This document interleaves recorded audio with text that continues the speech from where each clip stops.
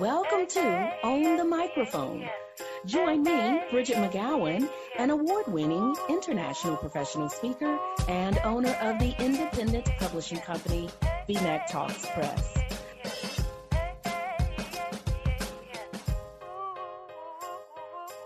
Hello, I'm Bridget McGowan, and this is the latest and greatest episode of Own the Microphone. Today, I have with me Ben Gay III. Ben, welcome to the show. Thank you, Bridget. I appreciate it.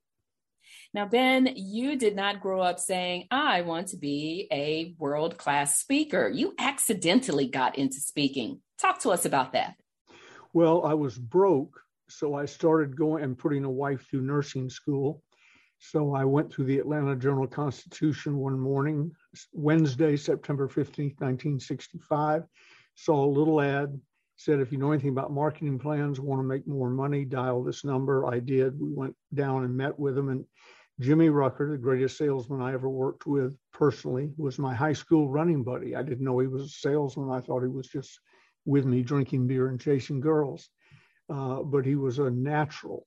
And we went down and one other person answered the ad, Zig Ziglar, it turned out. And he was 18 years older than I was. I was 22 or 23, but he'd never had a big hit. So he was looking through the one ads just like we were for the same reasons. So we all started out together and we had what's called opportunity meetings, where you go and watch a film and hear somebody draw circles on the chalkboard and so on, and figure out how you would fit into multi-level marketing. It was Holiday Magic Cosmetics, which at the time was rapidly becoming the largest direct sales, direct marketing company on the planet. And so I tell people I stepped into a phone booth, dialed the number, and I mean dialed the number, not punched in the numbers. And it was what I'd stepped into was a rocket. And when I put in the telephone code, it was the launch code, and off we went. So rather quickly, I discovered that the stars of the operation were the people that stood at the front of the room and explained things, and the people who could communicate with, 10 or 12 people standing around them or whatever. And I thought, I better get better at this.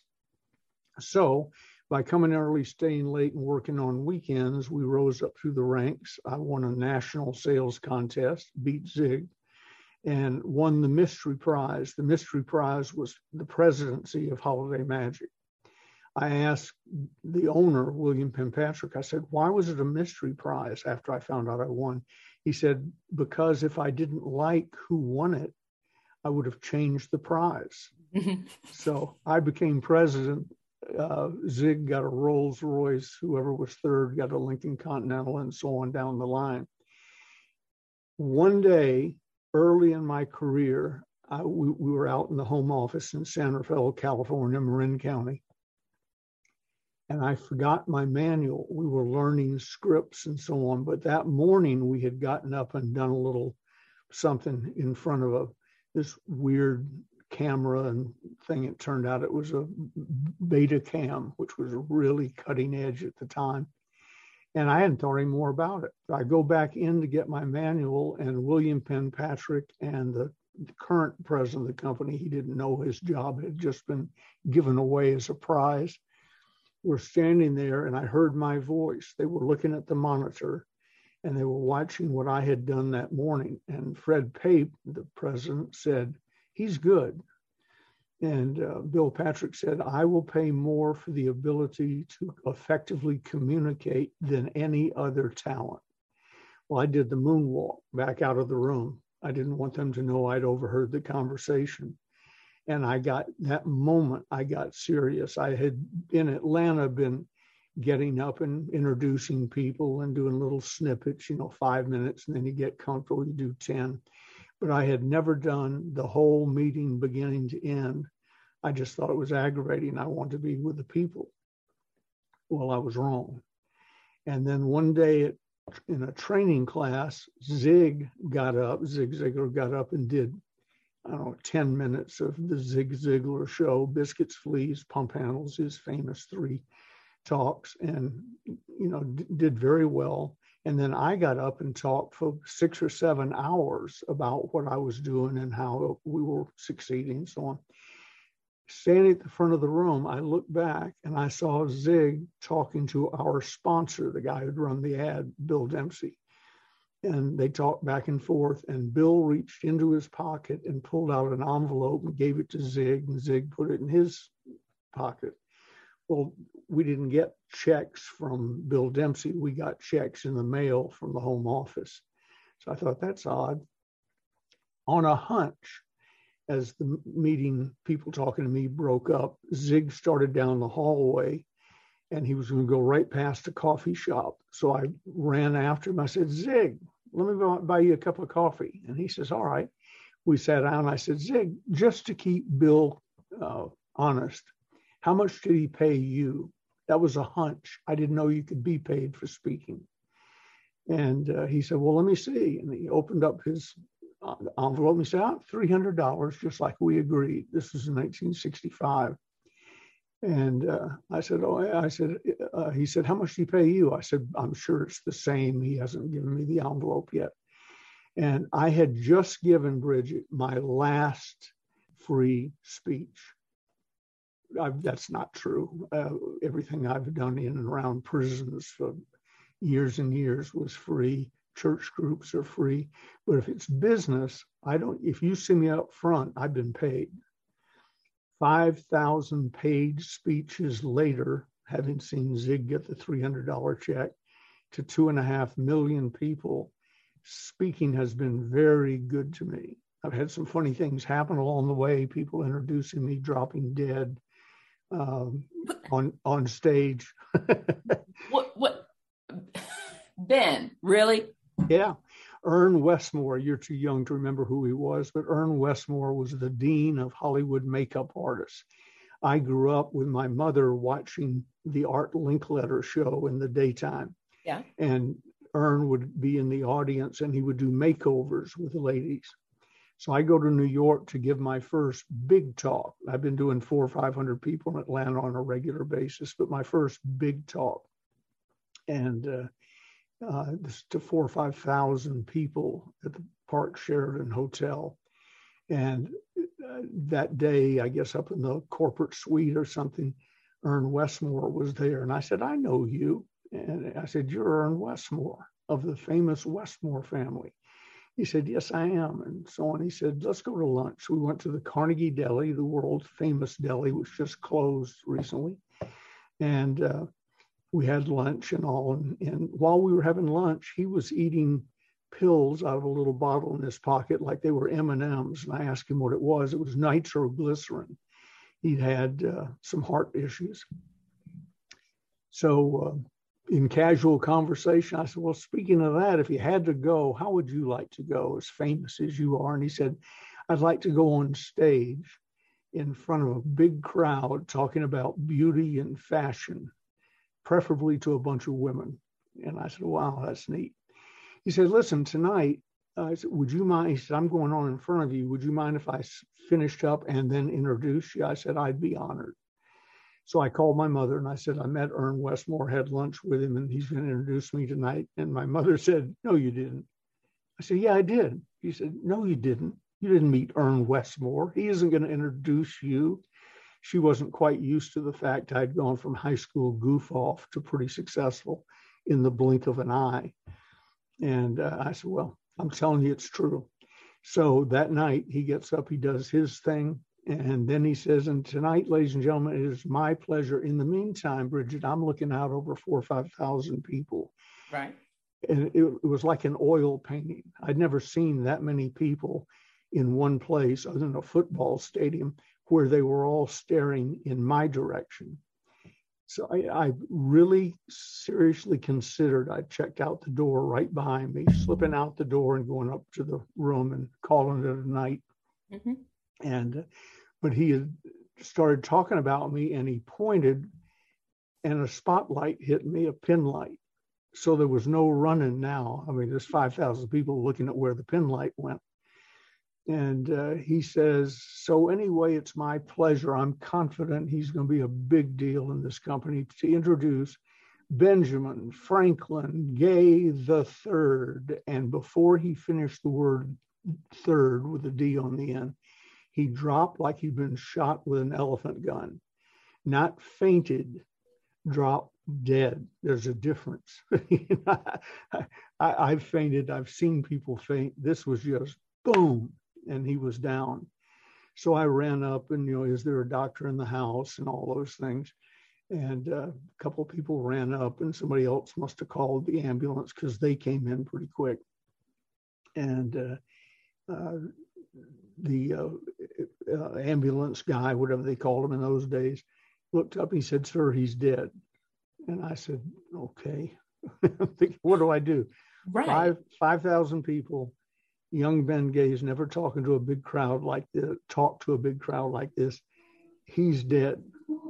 So as he hit, they put him on a Stokes litter. As he got near the edge of the stage, I said, "Ladies and gentlemen, I had lunch." This is spontaneous. Only thing I ever did spontaneous. Everything was scripted. I said, I had lunch with him today, and I asked him, because I knew he had heart problems, if he had to go, how would he like to go? And he said, on stage, talking to a huge group of ladies about beauty and fashion. And I said, he got his last wish. Now, let's give him his last standing ovation. Bridget, they almost tore the room apart. I was told later by the management, you could hear it out in the lobby, up on the mezzanine and everything, the roar that came out of that crowd. Then the doors open, thump, thump, the Stokes litter going through the swinging double doors. And the spotlight came back. I thought, well, I got through that. And then it dawned on me, I still got an hour-long meeting to do. And the spotlight came back on me. And I said, per the script, "Good evening, ladies and gentlemen. My name is Ben Gay. I'm a general distributor with Holiday Magic Cosmetics. It's my pleasure to welcome you to tonight's special meeting." And went on for a little over 40 minutes, word for word scripting, showed the film. The film at the end said, turn to the person who brought you here and ask how you can get started in Holiday Magic. The lights came back up. 5,000 people in the room. About half of them would have been prospects, 2,500. I'm just making up numbers, but I'm close. Right. And in a room situation like that, group closing, 30 to 40% we would have closed because of what happened and the impact of the meeting, and God helping me through a very difficult time. We closed over 90% that night. Wow. That means 90% wrote a check for $2,500, in today's money, $25,000. Right. So I've told people over the years, if you want to really know how to do group selling, group closing, find a famous person to introduce you who's willing to die on stage. Because when you follow him, there's just a tremendous impact. So that was early in my career. I've never had anything worse happen, but I've had a lot of funnier things happen and interesting things happen and so on. But I'll tell you what it did for me as a speaker, Bridget. It immunized me. There's nothing you can say or do, and I've had friends try to crack me up on stage or throw me off on stage or whatever. Once I get up, I'm like a freight train. And just nothing, what else could you have happen? Worse than having earned die. Right. Well, my goodness, what an experience. Now, for listeners who have hiccups or missteps when they're presenting, none as big as that, as your experience, how do they find what you found? How do they dig deep to press on and deliver a performance if there is some kind of a glitch? Yeah, that's a glitch. I know, right? One, scripting, know your material. In my case, I was given an opportunity meeting that was, I think, 37 minutes, my part, 40 minutes, and showing a film and then wrapping it up. And then everybody got out their legal pads and started drawing circles on script and so on. So be prepared, whether it's a script or just if it's a one-up keynote or something, get in a room and give it 25, 30 times in front of a small group if you can, but give it so that no matter what happens.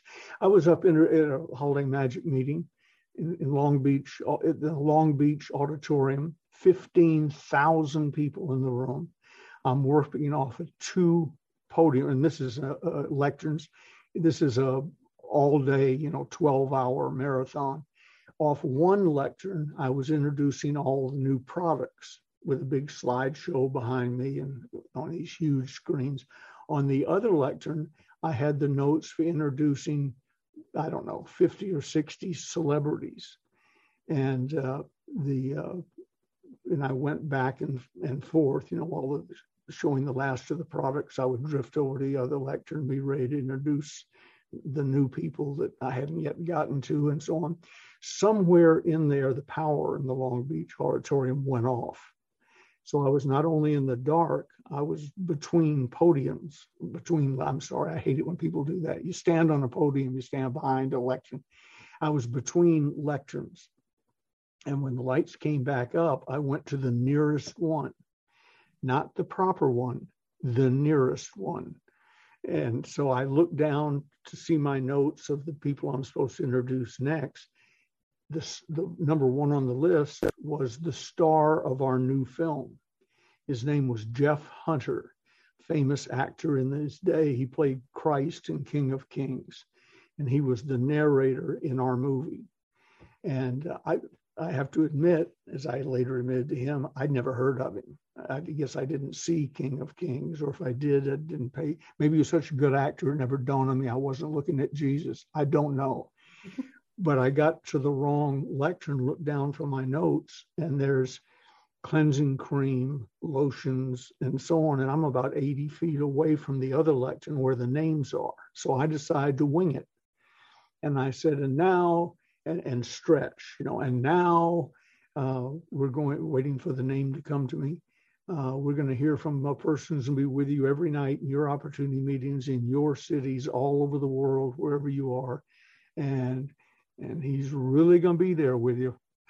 I'm thinking, come on, help. So if I look out, my wife is now passed away. Marcia is sitting next to him.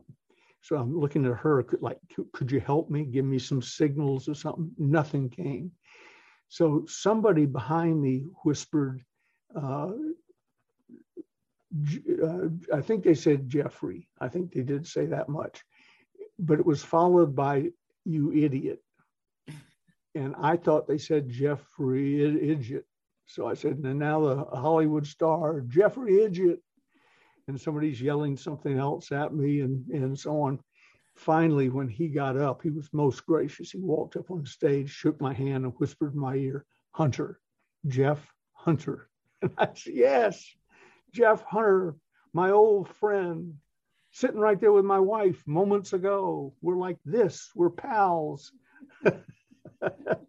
So again, another one of those famous inoculations. One, I wasn't prepared.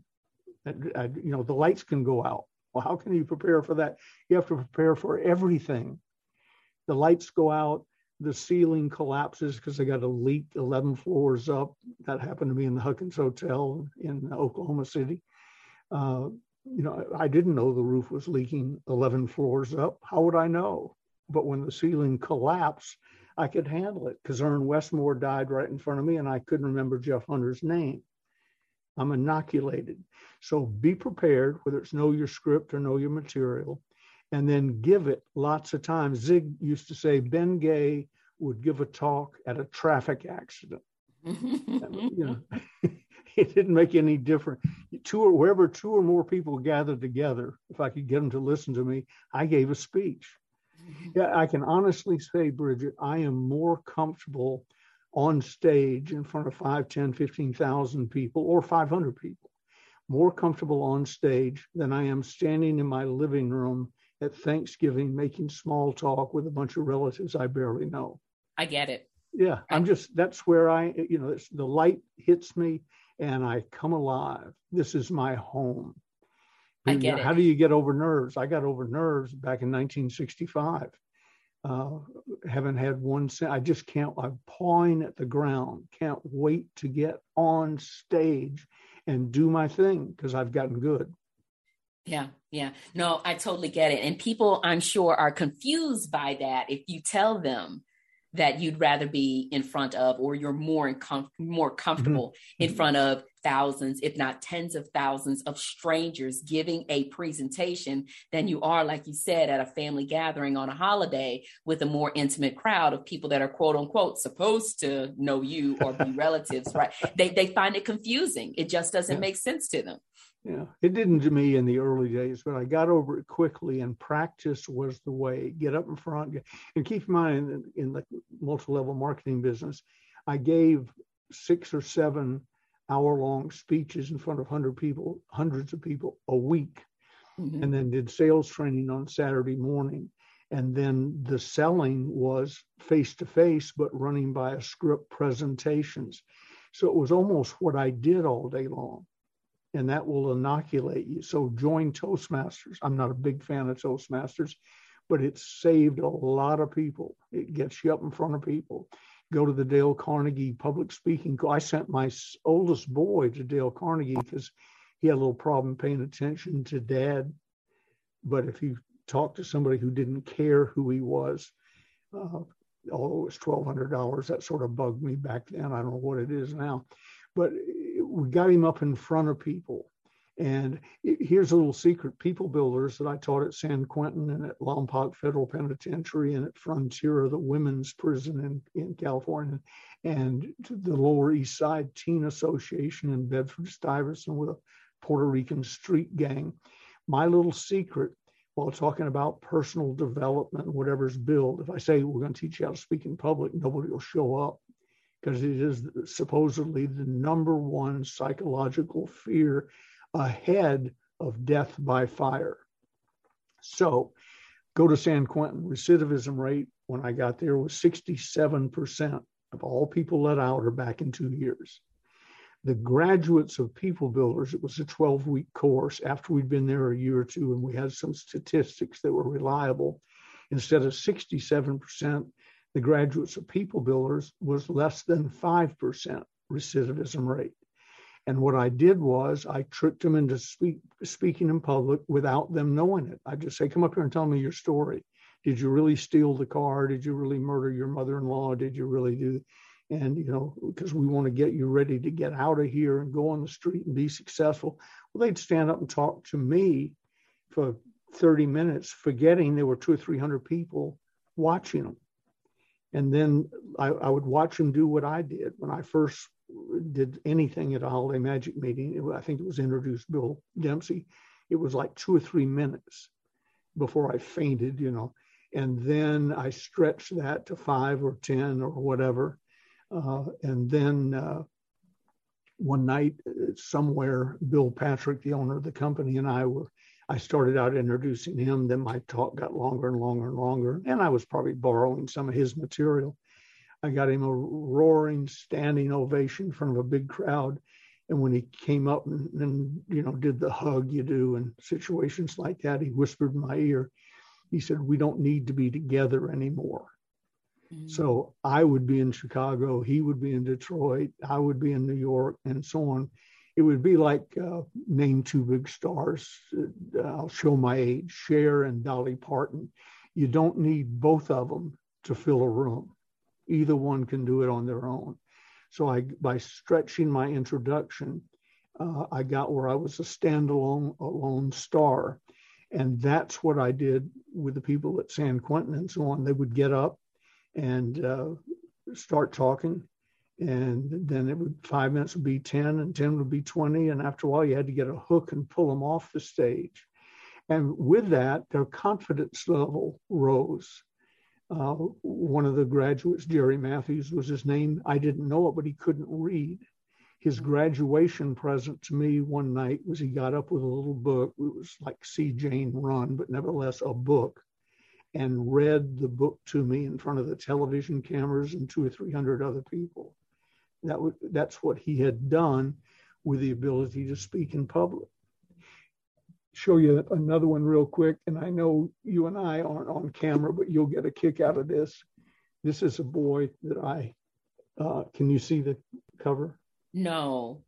The camera's not on? No. Oh, okay. I wish you could. It's a handsome young black gentleman named Lamont Bowens.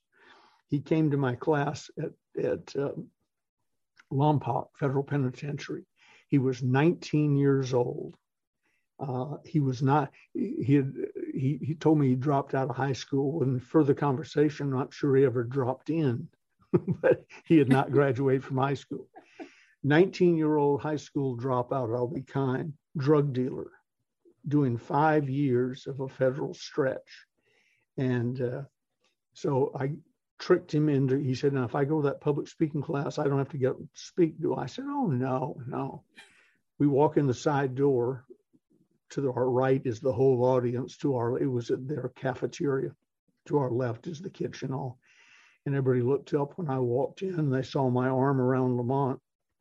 I said, ladies and gentlemen, there were some female guards in there. I said, ladies and gentlemen, we have a surprise guest speaker tonight. I could feel Lamont tense. He did what I did when Ern Westmore got ready to introduce me and died.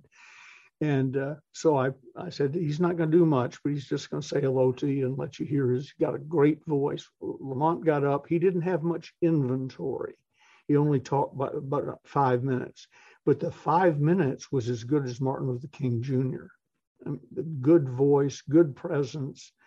I remember he ended it with, most of you know me, but here's my background, blah, blah, blah. But I came here to improve myself. Then he said, now let's get busy. And walked off. He got a standing ovation. And I saw the look in his face, Bridget, he was hooked. The first time you got a standing ovation, you thought, oh, I like this, right? Right. Yeah. I like this. I could see the hook set. So I worked with him and we got him his GED. And then he got out and a year or two passed. And by then he said, would you adopt me? And I said, sure. It'd be an honor. So he called and he says, Dad, I've decided I want to do something. I need your help. He said, what's that? He said, well, I want to go to college, but I don't have any money. His plan, by the way, when he got out of federal prison was not after I knew him, but his original plan was to get out of prison, stick somebody up, get $400 or $500, enough money to get back in the drug business. That was his plan. So now he says, I just need you to guarantee my student loans. I promise you'll never have to pay a dime. And I haven't. That was years ago. 4 or 5 years go by. I'm talking to him in the meantime, of course. He says, Dad, need another favor.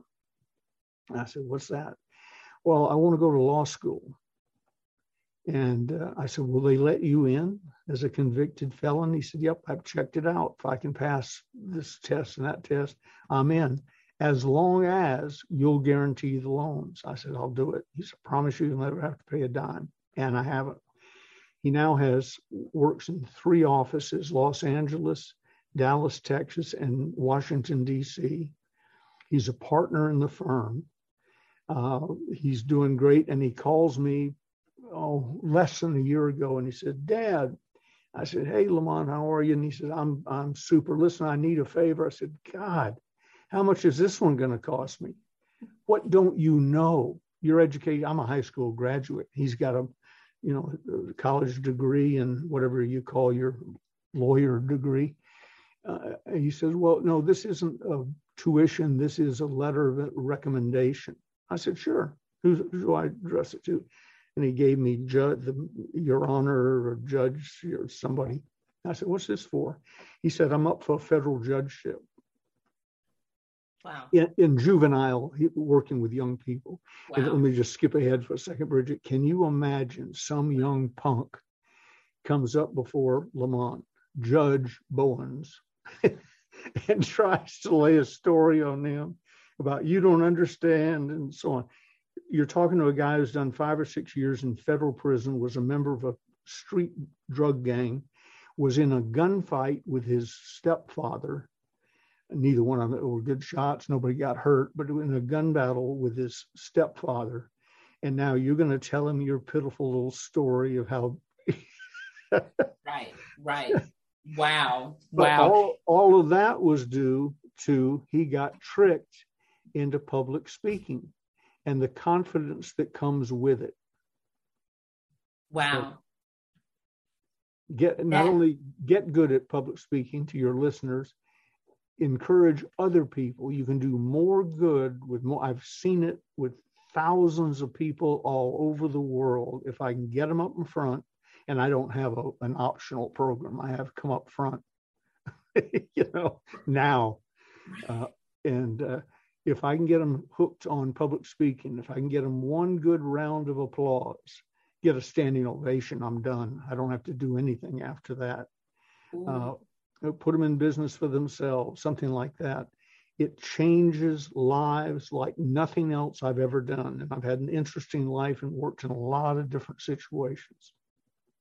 Wow, that is incredible. And I love how the story just came full circle for Lamont. I wonder if he pinches himself sometimes and wonders, is this real? Well, I think he's got enough confidence now. He thinks that's the way it should have always been. Right. I'm sure. Yeah. But I answered the phone the other day. It came in on my cell phone. We were lying in bed early Sunday morning, and I knew the voice. Caller ID didn't reveal who it was, or I didn't know the number or something. But this deep, melodious voice says, "Mom there?"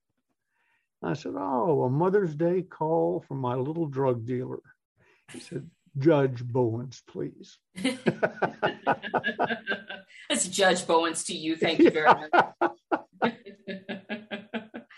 Oh, my goodness. Ben, it has been an absolute delight. Is there anything else listeners need to learn from you in order to be dynamic on the mic? Because I'm just going to share this very quickly. You are a world famous professional keynote speaker. You are a world famous seminar leader, sales trainer. You've taught people all kinds of closing sales techniques, how to overcome objections, how to close tough sales, learn the secret of sales infiltration. I could just go on down the list, harnessing the power of your personality, on and on and on and on. What else do we need to hear from you in order to feel more confident about tackling this thing called a microphone and getting on the stage and just owning it? It's the same way you get to Carnegie Hall.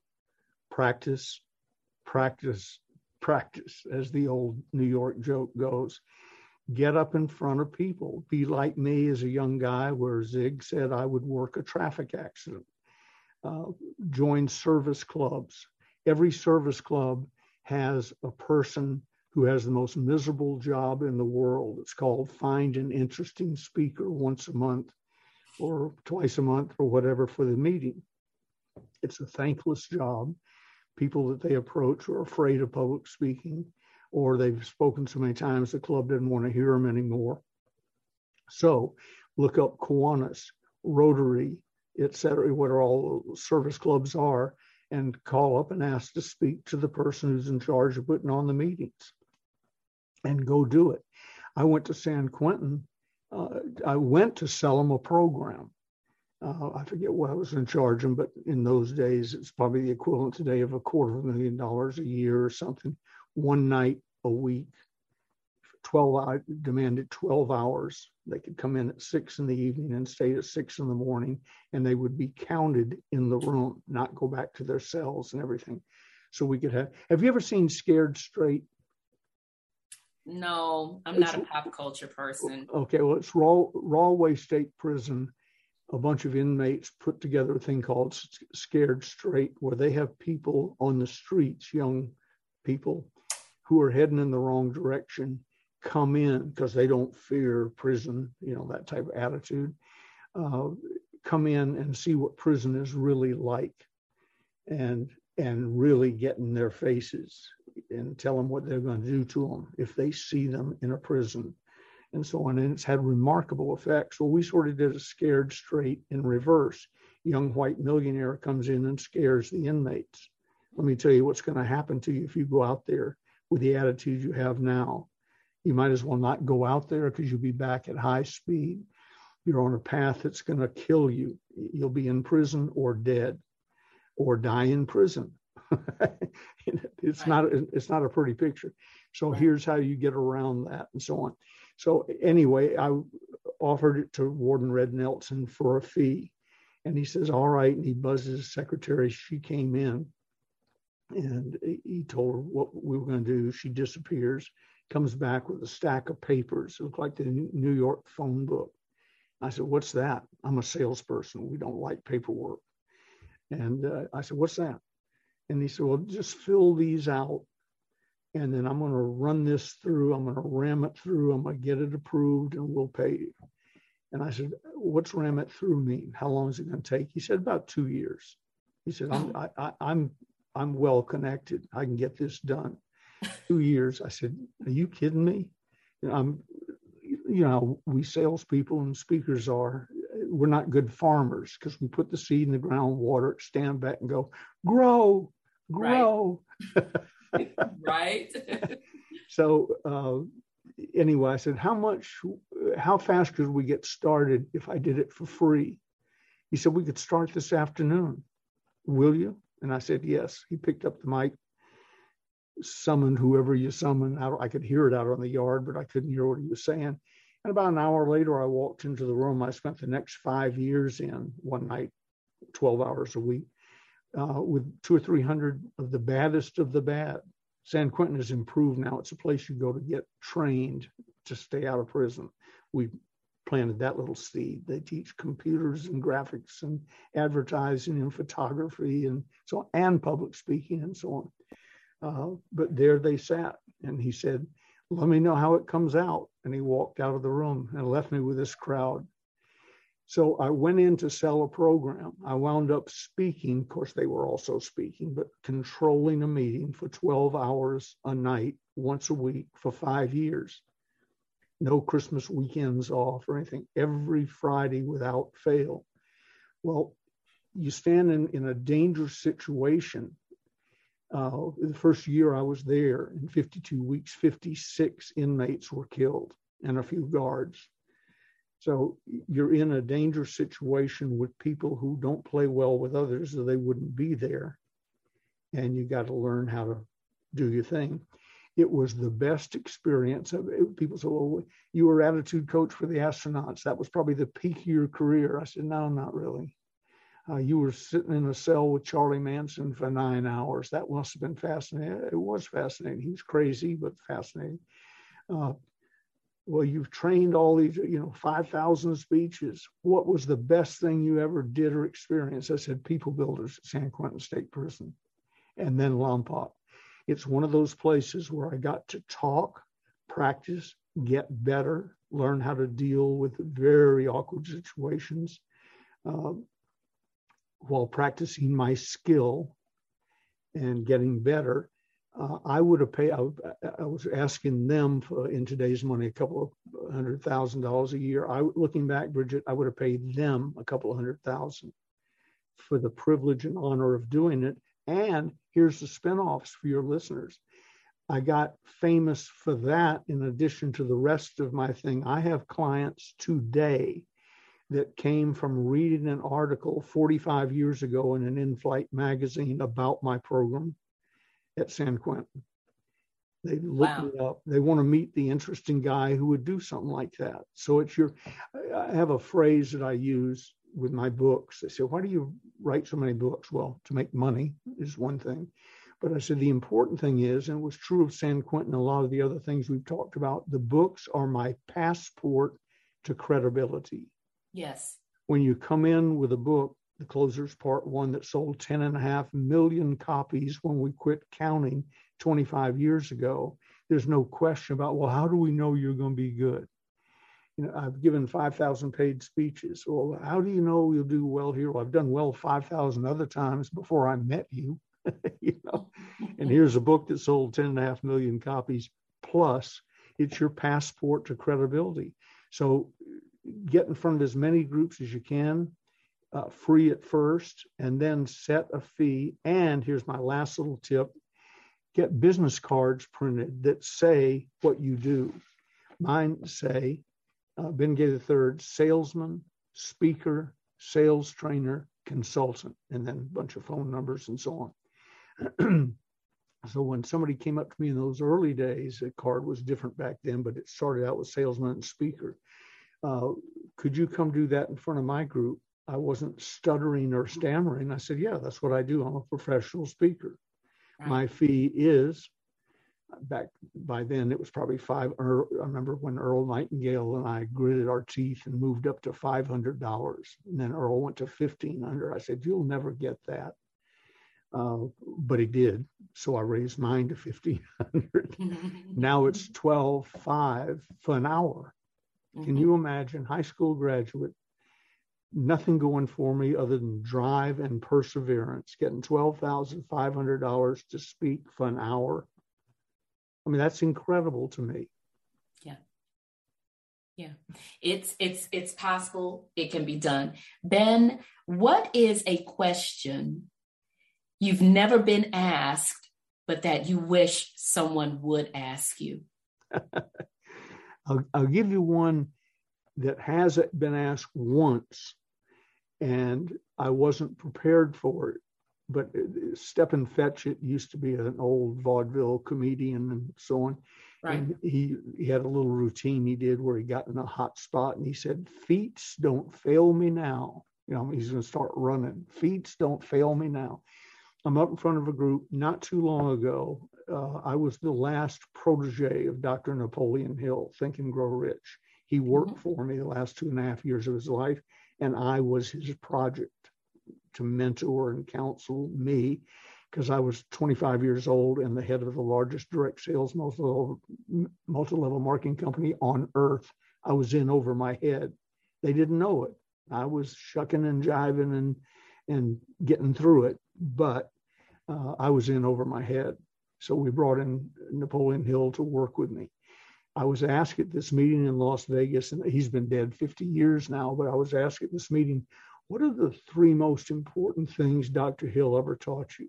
Well, I hate that question because 1, he taught me 500 things, and 2, without warning, I didn't have 3 on the top of my mind. So I said, Lord, feet don't fail me now. And I just let my mouth run. And what came out was integrity in all things. You know, not just when somebody's looking, when they're not looking, and especially when they're not looking. Integrity in all things. 2 was focus. I'm a shiny object guy. I have to fight the tendency to look at something that's going on somewhere, or what I wouldn't make a good eyewitness at a traffic accident or a crime, because somewhere in the middle of it, something shiny would have happened. I'd have turned over there and I wouldn't have seen what really happened. No, but, Ben, in the middle of a traffic accident, you would be giving a presentation. Well, you got to gather them up first. So focus. And 3 was take action. Integrity in all things, focus, take action. And he was a big help to me with all 3 of those. And no one had ever asked me that in over 50 years in this business. And I've now said it 1,000 times because it really hit on me. That really was what he did. You know, he wrote The Law of Success, which was like the New York phone book, and Think and Grow Rich and all this stuff. And it was wonderful. But I learned with him sitting at the end of my conference table, knee to knee, you know, eyeball to eyeball. That's how I learned from him. And those are the 3 most important things. People say, yes, but you know, what he said on sex mutation was, I said, I dimly remember that. And I thought it was nonsense. What was important to me was integrity in all things, focus and action, which spill over back into what we're talking about in professional speaking. You have to have those 3 things to be successful in the business, and persistence. And I have an 86% closing rate in selling, which is unheard of. A lot of people, first time they hear it, just don't believe it. And I'm not talking about you phone in, I sell you a book if I happen to catch the call. I'm talking about seminars, consulting gigs, big book sales. You call to buy 1, you bought 500 for your team, you know, that type of thing. 86% is my closing rate. And so that's marvelous. How many sales is that? And I'd never been asked that. So I went back and I figured it up. roughly. You don't know these things unless you count from day one, and I didn't know it would ever be important. But roughly, I've given 100,000 face-to-face. I'm Ben Gay, you're Bridget, and here's what I want you to do or buy or, whatever. 100,000. And I have an 86% closing rate. People will go, that's astounding. I said, let me tell you what's astounding. My resilience. That means that 14,000 people heard the entire Ben Gay presentation. And when I asked for the order, they said no. 14,000 out of 100,000 is an 86% closing rate. Most people can't suffer 14,000 no's. No matter how they hang on the no, not the yeses. In there somewhere, I got 86,000 yeses, but they hang on that. I've had audiences not really warm to me when I wasn't up and running properly. I did one seminar one time, Bridget, it was so bad. I think I'd been out late the night before. I was having some personal problems, whatever. It was so bad. It was in Fresno, California. I said to the group, I didn't promote it. Somebody else had. I said, what'd you pay to be here? And they said, I think it was $75. So it was $7,500 roughly. And I said, well, give me a slip with your name and mailing address on it, because I'm personally going to send you a $75 check. I didn't earn my money tonight. And I did. Hand wrote in my personal checkbook a check to every single one of them. So you're not always on, you don't always feel good, but the trick is to get so good, you wouldn't know if my mother just died, but I still go on. We'll worry about the funeral later. I've been in some horrible situations. The audience thought I was marvelous because I'm a professional. It's a skill. It's not a habit. It's not the guy in your class. I was voted wittiest in my senior high school class. I thought that was all you did. I'm witty. I'm done. I can go into selling, probably not heart surgery, but selling, marketing, whatever. And then I discovered witty isn't enough. This is a professional skill. Since those of us who are really good make more than doctors, we probably ought to practice more than doctors. What you said about, in so many words, the show has to go on. And you have to get up there and you have to deliver regardless of what may be going on behind the scenes, because people showed up with an expectation. Right. And it is up to you as the speaker to deliver, to give them what they came to get. Mm. And remember, especially if you're new in selling, they didn't put out their money and their time or both and drive downtown or wherever, inconvenience themselves to see you fail. Yes. People fear, oh my God, they're waiting for me to bomb. No, they're not. No. They want you to succeed. Yes. Because they want to get what they came and paid for. So they're pulling for you. The only one in the room who doubts your talents and abilities until you show them otherwise is you. Yeah. So rev it up and let it fly. That's it. That's it. Benjamin Franklin Gay III, I cannot thank you enough. My honor. And I love, where's that Southern accent coming from? Beaumont, Texas. All right. Having been raised in Atlanta, I know a Southern accent when I hear one. If you called our office and Gigi got on the phone, you would be questioned closely before you spoke to me. Really? Oh, yeah. And she means it lovingly. But the joke is when Ben Gay gets on the phone and hears a lovely female Southern accent, he will buy anything. So Gigi likes to clear up how much money we're going to spend and so on before I even get on the phone. But the way you said, I heard it ever since we've been talking, but the way you said third on Benjamin Franklin Gay III, I said, that girl's, I was going to guess Dallas. But that girl's from Dallas. But I knew you were from somewhere beneath the Mason-Dixon line.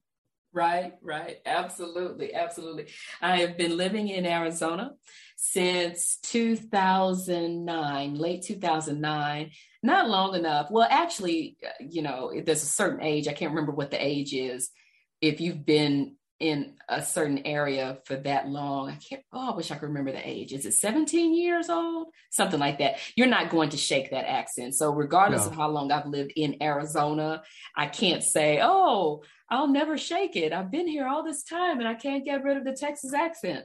I would have had to don't shake it a long time ago. It's charming. People love it.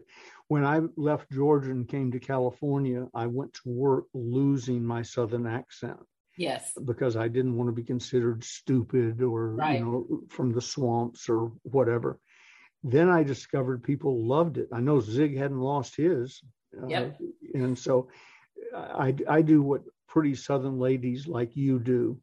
When I know I'm on, and I know you do this, I won't ask you to confess, you crank it up.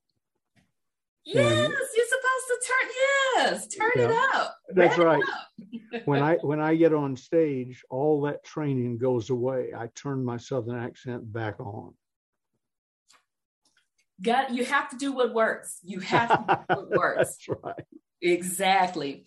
Ben, it's been more than a pleasure. I really appreciate all of your insight, the stories, the expertise. I could go on down the line. It's just been a pure joy to have you on the show. My pleasure. Anytime I can be of assistance, you let me know. Give me a little warning and I'll be on with you again if you'd like. Oh, all right then. Don't tempt me. You don't have to tell me twice. And a big thank you to the listeners. Really appreciate you tuning in. And until next time, make sure you always own the microphone.